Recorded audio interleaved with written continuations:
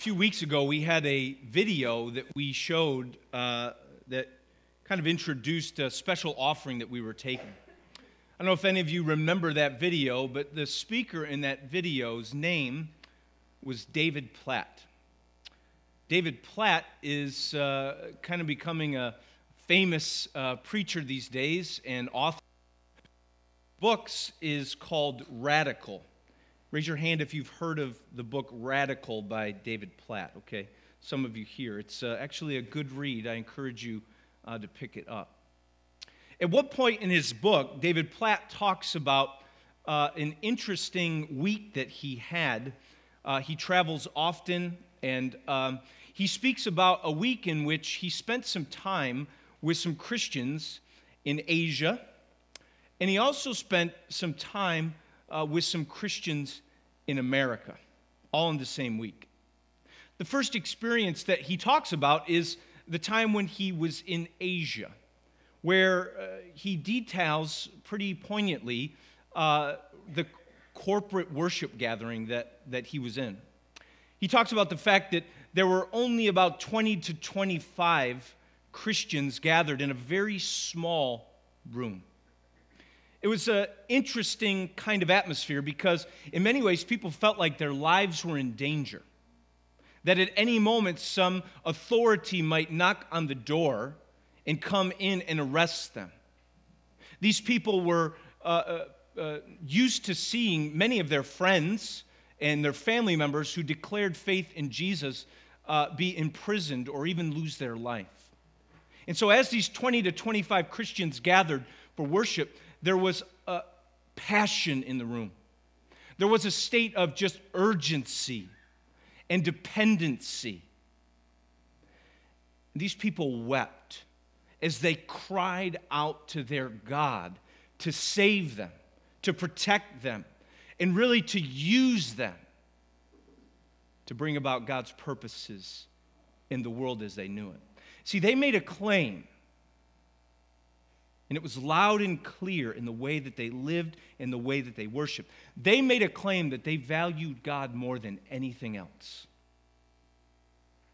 You see, the Christians in America also made a similar claim.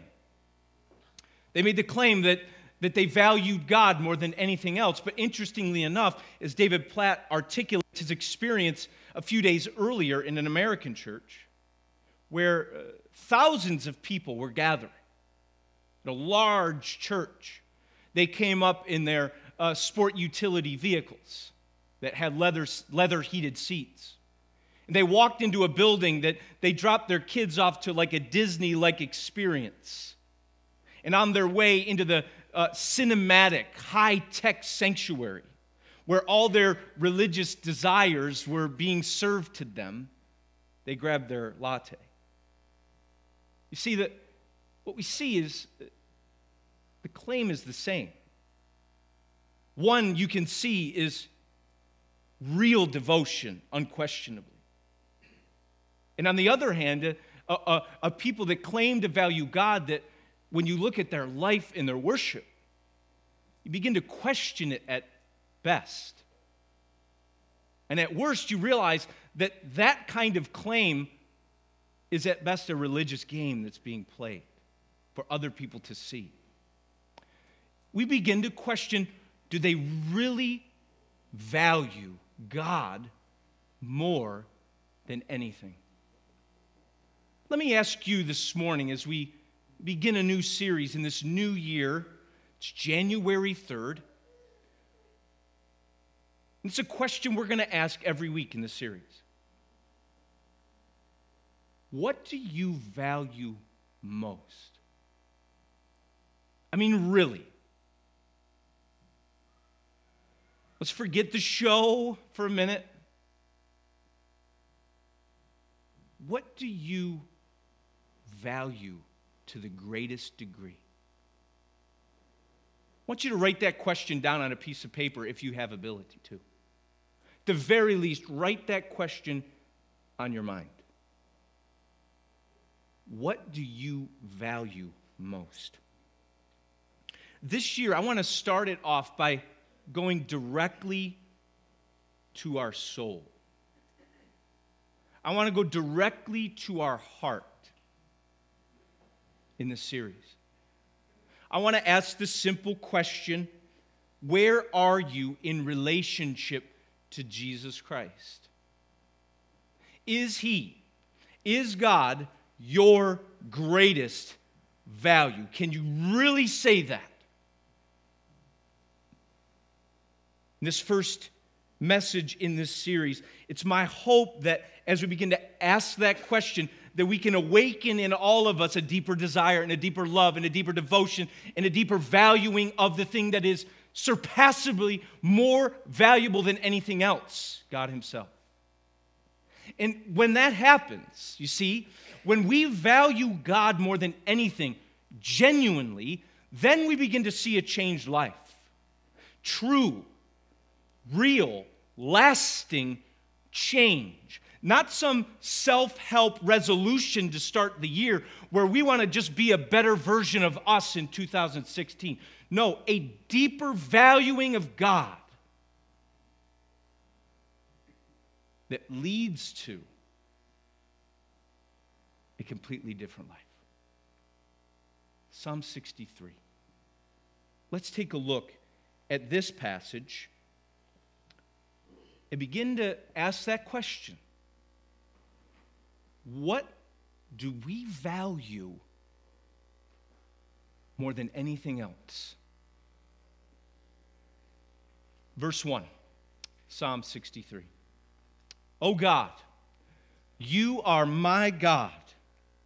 Earnestly I seek you. My soul thirsts for you.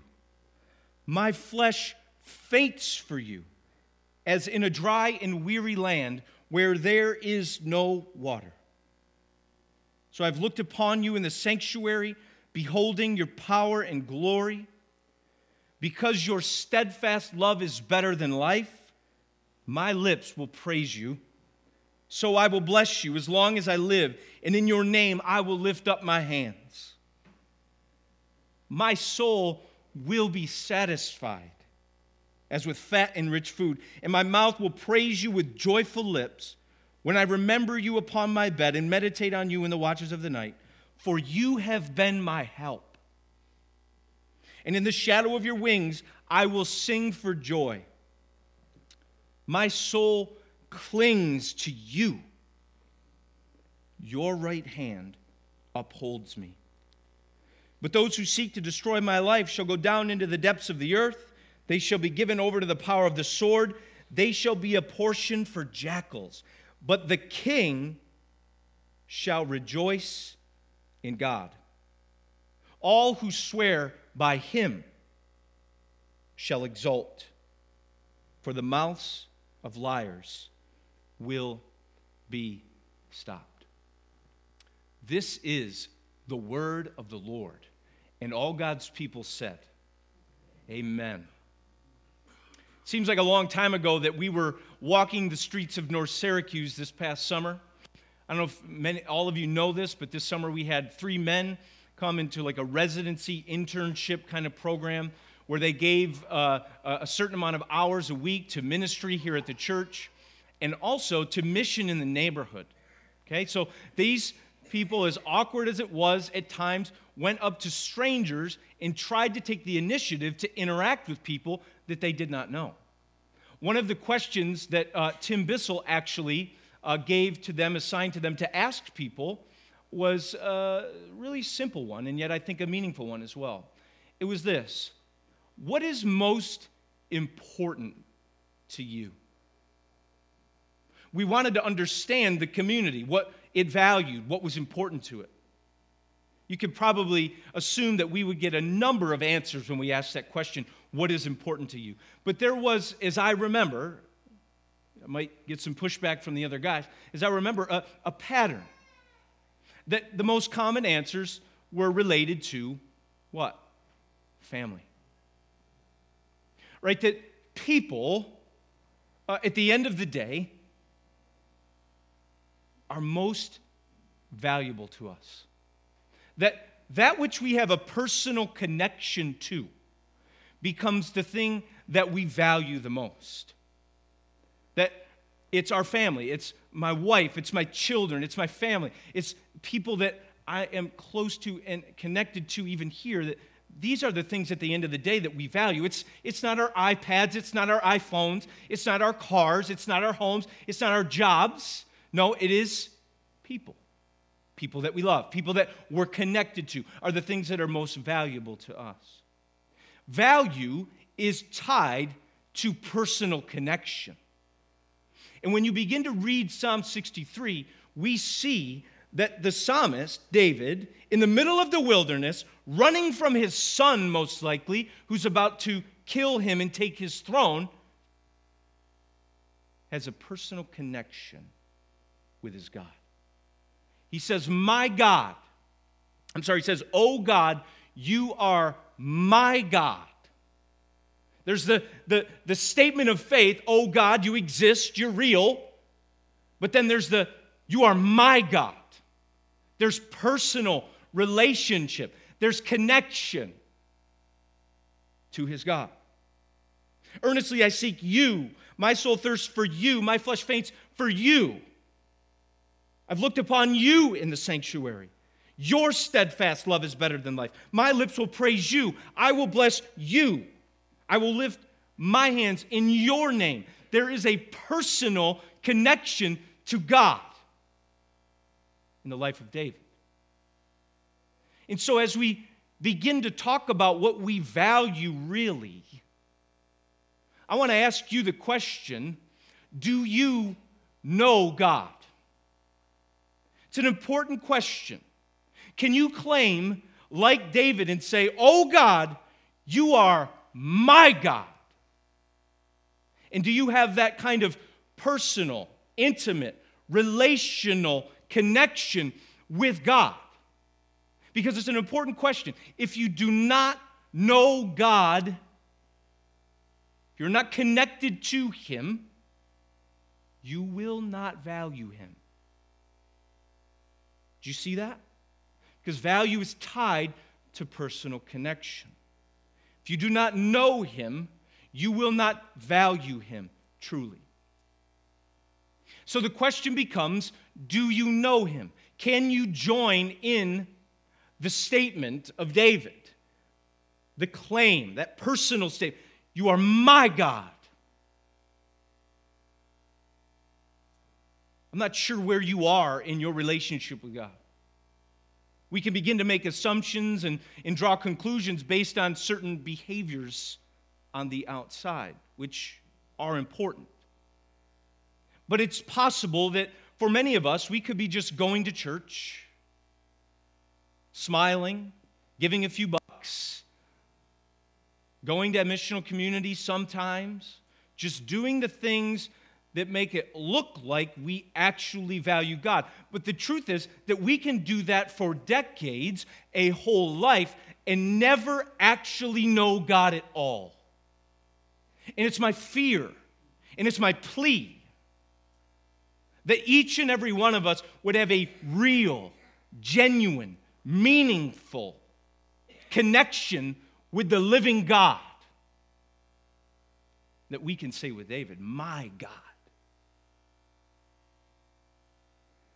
But understand this. The God that we speak of can only be known in one way. Jesus said, "I am the way, the truth, and the life. No one comes to the Father. No one has access to the Father. No one can live in relational connection to the Father. No one can be a child of the Father if they do not come through me." And so Jesus comes into the world revealing Himself so that He might be known, so that God might be understood, so that we can see and interact with the God who has made us, so that we might be what? Invited into, brought into relationship with God. Knowing Him is what life is all about. That's why we've been made, to know God.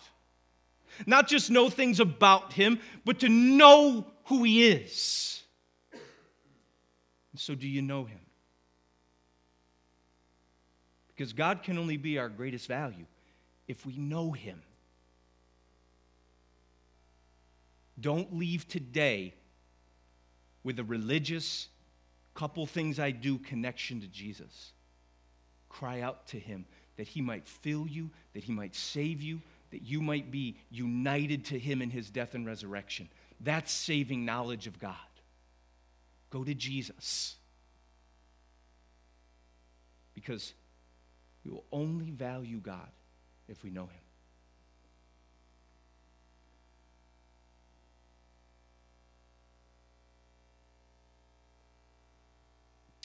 Verse 1 goes on. Earnestly I seek you. My soul thirsts for you. My flesh faints for you. In a dry and weary land where there is no water. If God is our greatest value, you will know him. If God is your greatest value, you will desire him. Look at what he says, the language he uses. Earnestly I seek you, this intense search. He's in the middle of a desert.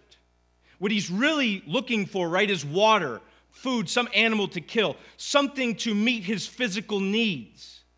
Maybe a friend, a protector, someone to be with him. Maybe he's lonely. Whatever the case may be, you would not think that David in this moment would be looking for anything else other than what would help him survive, water and food. But we see that in the midst of this desert, what does he want? He desires God. His flesh faints for the living God. He thirsts for God. He hungers for God in the midst of his difficult circumstance. Have you ever been in this kind of place physically? I remember Thanksgiving Day, the Macy's all did this kind of wannabe turkey trot in Sedgwick. It's like, most of them are 3 miles and up. Well, we did the 1.3 mile. Everyone start laughing. But here's the deal. The first quarter mile is like this, right? There's only like 15 runners. I mean, it's like a joke neighborhood run. Like, okay, we can win this one, like that was the look on our face. And Silas had the idea, definitely I'm winning this thing. I mean, clearly I'm winning this race. And here's the deal. I was surprised. I knew this kid's going to sprint. He's going to die in about 200 feet, We sprinted this hill, and I'm following Silas. Like, he's beating me. He is gone. We get to the top of the hill, and Silas looks at me, and he goes, I can't do it anymore, Dad. I'm so thirsty, my mouth. And he couldn't even think about the race anymore. All he could think about was his physical need. And at this point, I'm like, Silas, you are as far as you possibly could be from water right now. The only way to get water is to keep running. You need to run, son. And you can't let these women beat us. You need to run. You say, man, that guy's sick. That's what happened. That's all I can tell you.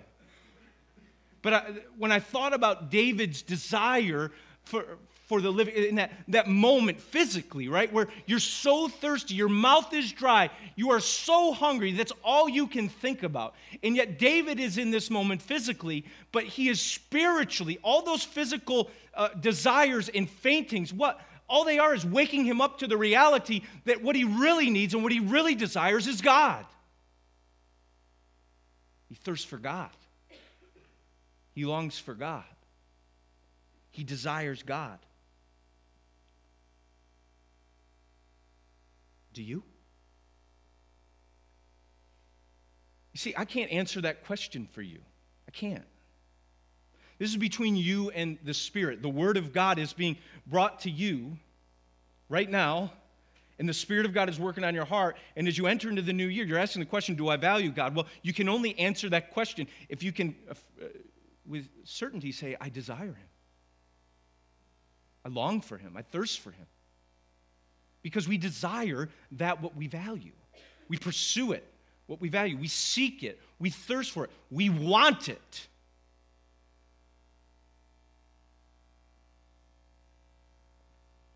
And the psalmist has good reason. Look at verse 3.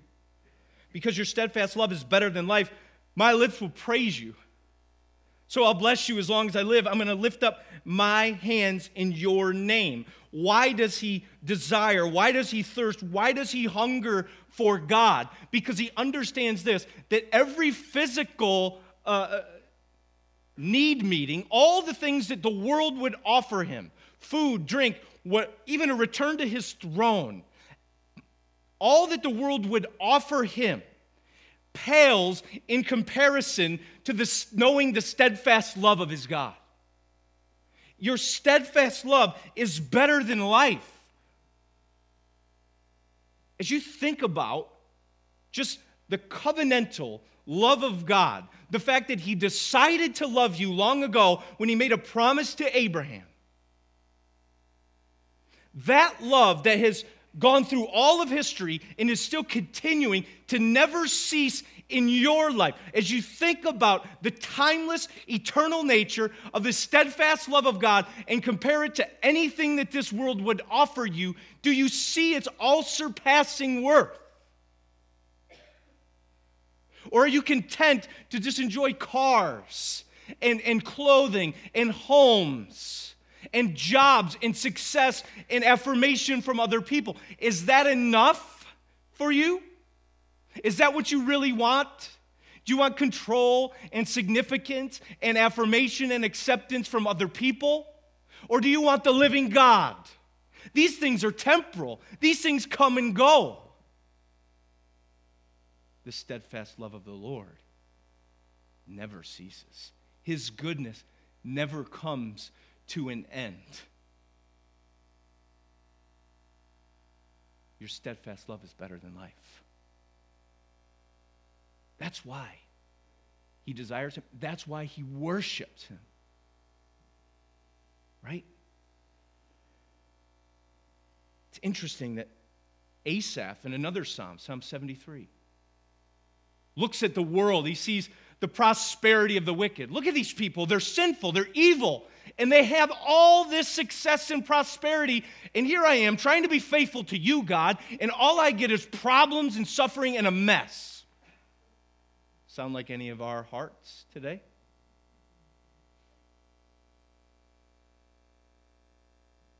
But just like David, the text in Psalm 73, just like verse 2, I've looked upon you in the sanctuary. So Asaph says, I went into the sanctuary. I beheld your presence. I had a reality check, and I saw their end. And I began to realize I may have nothing in this life, but here's the deal. Whom have I in heaven but you? There's nothing on earth I desire. Nothing on earth I desire besides you. Because steadfast love of the Lord is better than life. You've tasted these worldly pleasures, haven't you? Right? You've, in many ways, pursued and enjoyed many of the things this world offers with technology and science and entertainment. All the American prosperity, all the technological advancement, you've tasted it, you've seen it, you know it. And at the end of the day, you recognize this, that all this world offers you and the value and worth of it is nothing more than a piece of gum in your mouth. Right? When you put in the gum, it's sweet to the taste for about 30 seconds. You know what I'm talking about? Yes, there are amazing things in the world, but when we're talking about our soul, 4 times in this text, he's talking about his soul. That's what I'm going after this morning in your life and in mine. I'm not talking about the outside, I'm talking about the soul, who you are. That none of those things the world offers is what? Compared to the surpassing value of the steadfast love of God. You can't compare it. It's a piece of gum that the sweetness of the taste goes away in 30 seconds, but the steadfast love of the Lord never ceases. And so you desire it. You worship God for it. Do you desire God? If you value him, you desire him. There's no other way to explain it. Does your flesh faint for him? Does your heart cry out to him? Or is it going somewhere else? Are you longing for something else other than God?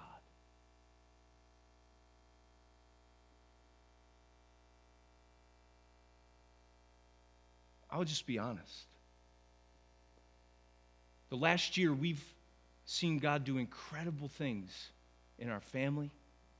We've seen God do some amazing things in this congregation. God has been at work in our midst, amen? And I want to humbly confess to you guys, and to hopefully prompt humble confession in your own life. It's okay to just be honest. It's good. Let's stop playing religious games, eh? And let's just be honest. This year has been one of the most intense fights for me for joy in God. That I've found myself in a place where my desire to run to His Word, to run to Him in prayer, to obey sometimes has been low. Praise God for the Holy Spirit, which is the pilot light in many ways, that the heat is always ready to rock because of the Spirit of God. But I sense as we head into this new year that God is calling me to fight for joy in Him, as Piper says it. When we don't desire God, what do? Can we just admit sometimes we don't want to? It's okay. Well, it's not okay, but it's not okay to pretend everything is great. So we fight for joy in the Lord. We fight for that. And you know that pilot light of the Holy Spirit, it's almost like He's turning up the thermostat to respond differently to the world. He's saying, I'm going to turn up the heat in our passion and our devotion to God. That's my prayer for you this year. That's where my focus is. You know, maybe part of it is the last couple of years, all we've been doing is focusing on do this. And it's like maybe in this next year, at least for me personally, and I'm not trying to project that on you, it's about who you be. Who are you? Where's your affections? We see your actions, but are they rooted in holy affections? And I wonder if maybe for you that you're so disconnected from that holy affection. You're living in action, but you forgot about the holy affection, that there's no connection to the steadfast love of the Lord that never ceases. You're just doing what you know you need to do. And by the way, do that. But it's my prayer that the Spirit of God turns up the heat and allows the heat of His love to warm your heart this year. That you desire Him, that you seek Him, that you long for Him. Because if God is your greatest value, what? You desire Him. And we see the text goes on to say that really David's personal connection, which fuels his desire, leads to his satisfaction, right? Verse 5, my soul will be satisfied. My soul will be satisfied. I won't just be searching and never finding. That the one who values God is one that seeks and is satisfied in what he finds in God.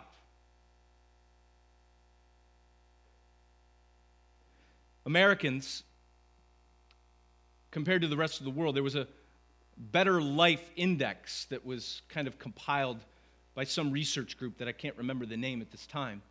Basically, they surveyed all the people of the world, and they found out, what was most important to people based on nations. There were things like education, like safety, government issues, all that kind of thing. And you might not be surprised to know that America's number one priority, at least from the selections of the people, was life satisfaction. It wasn't safety, it wasn't education, it wasn't this, that. It was life satisfaction. That to be an American is to desire and long for satisfaction in life. The question becomes, where do you find it? Because in many ways, we have all the worldly things at our fingertips to experience that kind of satisfaction that we long for. But interestingly enough, another survey was done, and they found out that some of the poorer countries actually are happier, actually live in a greater sense of life satisfaction than Americans. And actually, America was far down the happy index list. So we have all the resources for satisfaction. We have the desire to get it more than anything else, but we've fallen flat in actually experiencing it. Probably because we're looking in all the wrong places, aren't we?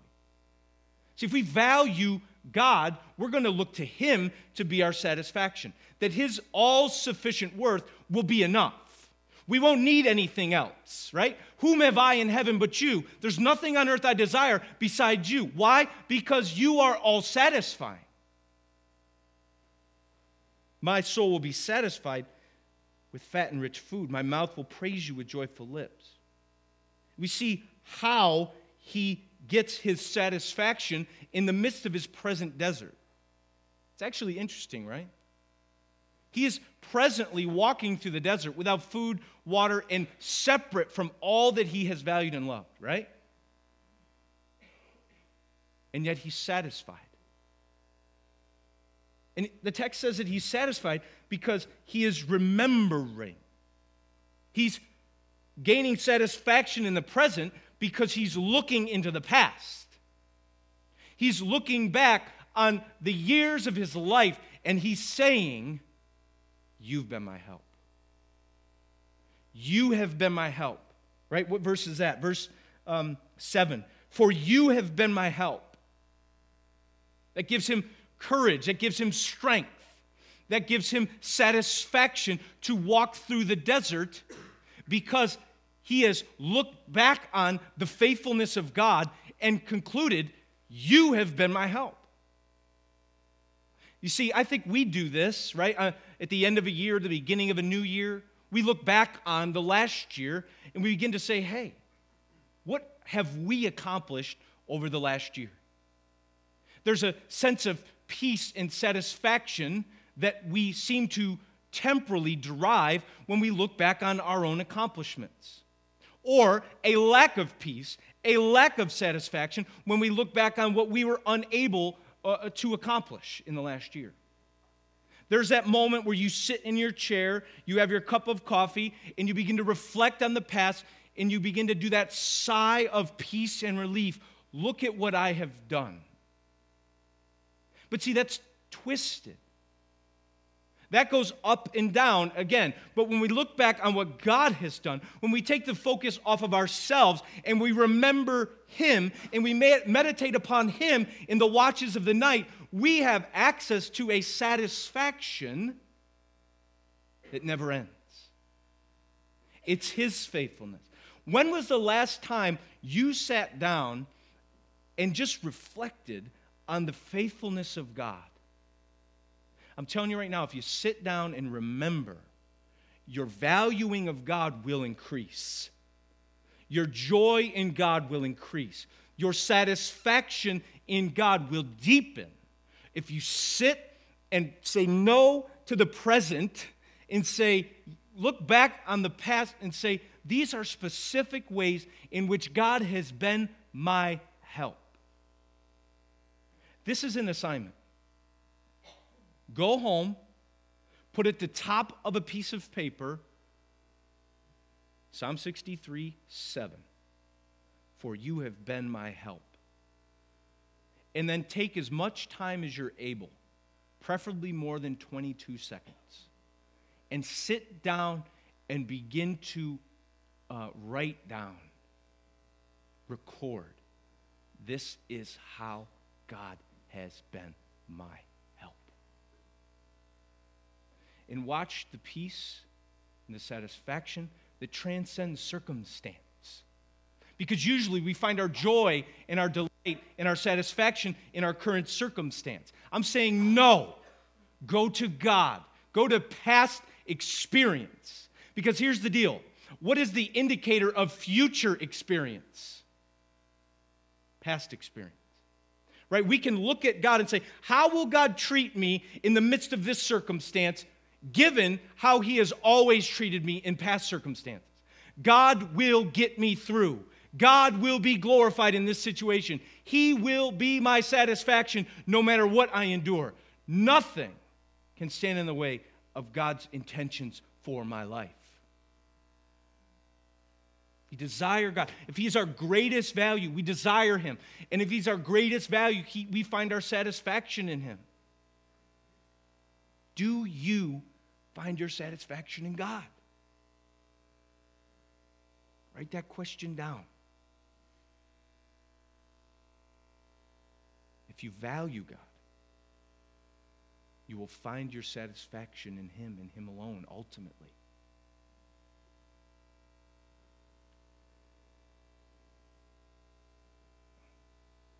The last thing I'm going to say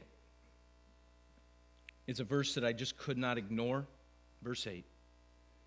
My soul clings to you. Your right hand upholds me. One of the another things that we do with what we value and hold dear is we hold on to it for dear life, don't we? Maybe stated another way, we protect it. Before 2001, we spent about $16 billion on Homeland Security. When 3,000 people died in New York City on September 11, 2011, the increase in our Homeland Security skyrocketed, that over the next 10 years, it was almost $1 trillion in Homeland Security spending. Not defense budget, Homeland Security. Why? Because 3,000 people died on our soil. And we decided that we were going to put our money where our mouth was in protecting what we valued most. Right? There may be some other political spin on that may be more accurate. But the point is this. We protect what we value. We hold on tight to it. Every night before I go to bed, I do the thing, the process. All the windows, all the doors, and 1 out of 30 days I forget to shut the garage, funny enough. You know, people can just walk in and just take everybody and my TVs. So if anybody looking for a place to find, you know where to go. But I go through this process. Why? Because I protect what I value. I hold on to it. I'll do anything to not lose it. Many people would say this, what we value most is the thing that we fear losing the most. Think about that. What do you fear losing the most? That's what you value most. If you're wondering, what do you fear losing the most? Where are all is your time and energy going to protect? Where are all your resources going to maintain and protect? That's what you value most. And look at what the psalmist says. My soul clings to you. Literally fastens itself to you. The arms of David, in a spiritual sense, are like two seatbelts that fasten around his God. Are locked, and he will not let go. Is that you? In the midst of your storm, even in the midst of your successes and things are going great, are you letting go a little bit because things are good? Or are you holding on? Because you can have all these things in this life, but man, I don't want to lose this. And then you read the second part of the verse that really becomes a perfect explanation of life, of salvation. Right? That in faith we're holding on to God. But understand this, no matter how tight the hold is, no matter how much energy we put in spiritually, whatever we do to hold on to the one that we trust and rely upon, understand this, that it is the right hand of God that is upholding us each step of the way. That nothing can take us out of his hands. That nothing threatens us from being held by him. We hold on to the one who holds on to us. Tell me that's not your life story. If I look back over the last 28 years of being a quote-unquote Christian, I could easily say this. My soul clings to you. With all that I have, sometimes I've got nothing. But every single day I know this with assurance, that your right hand upholds me. It's the both and of us and God who is upholding us. That's a God to be valued. That's a God to be treasured. That's more valuable and beautiful and glorious than anything else that this world would ever offer us. God is our greatest value. And it is my hope that we would not just put that on a piece of paper, on a website, or in a statement when we do membership process, say, our core values are God, truth, love, mission. But that would be really who we are in increasing measure. Knowing that this side of glory with the flesh, we will fail miserably here and there, but God's right hand will hold us and bring us home. God is our greatest value. You holding on to dear life for God. My first question was, do you value him? Then to answer that question, I had a series of other questions. That's what I want to do. I want to ask questions today. I want you to think. I want you to meditate and reflect upon this. Do I value God? Well, to answer that question, do I know God? Do I desire God? Do I find my satisfaction in God? Am I holding on for dear life to God? I can't answer those questions for you.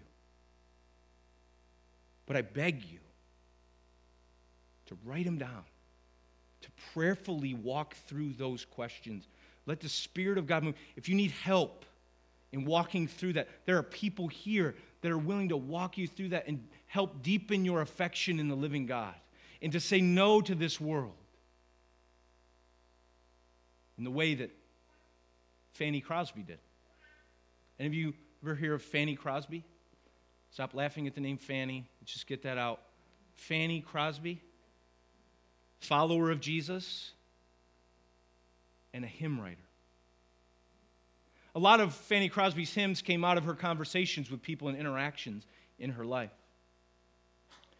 One of them was with her neighbor who basically said, listen, just crying about her poverty. If I just had more wealth, then I could really make an impression on the world. I can make an impact. My life will be meaningful if I had more wealth. And Fanny Crosby responded very simply, take the world, but give me Jesus. Is that where we are today? Take the world. Give me Jesus.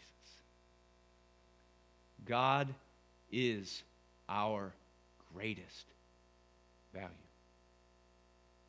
Right?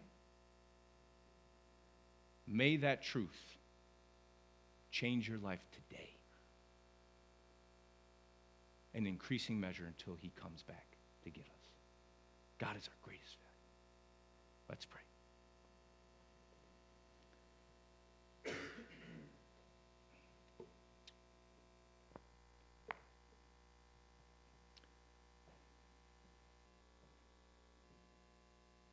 Because your steadfast love is better than life.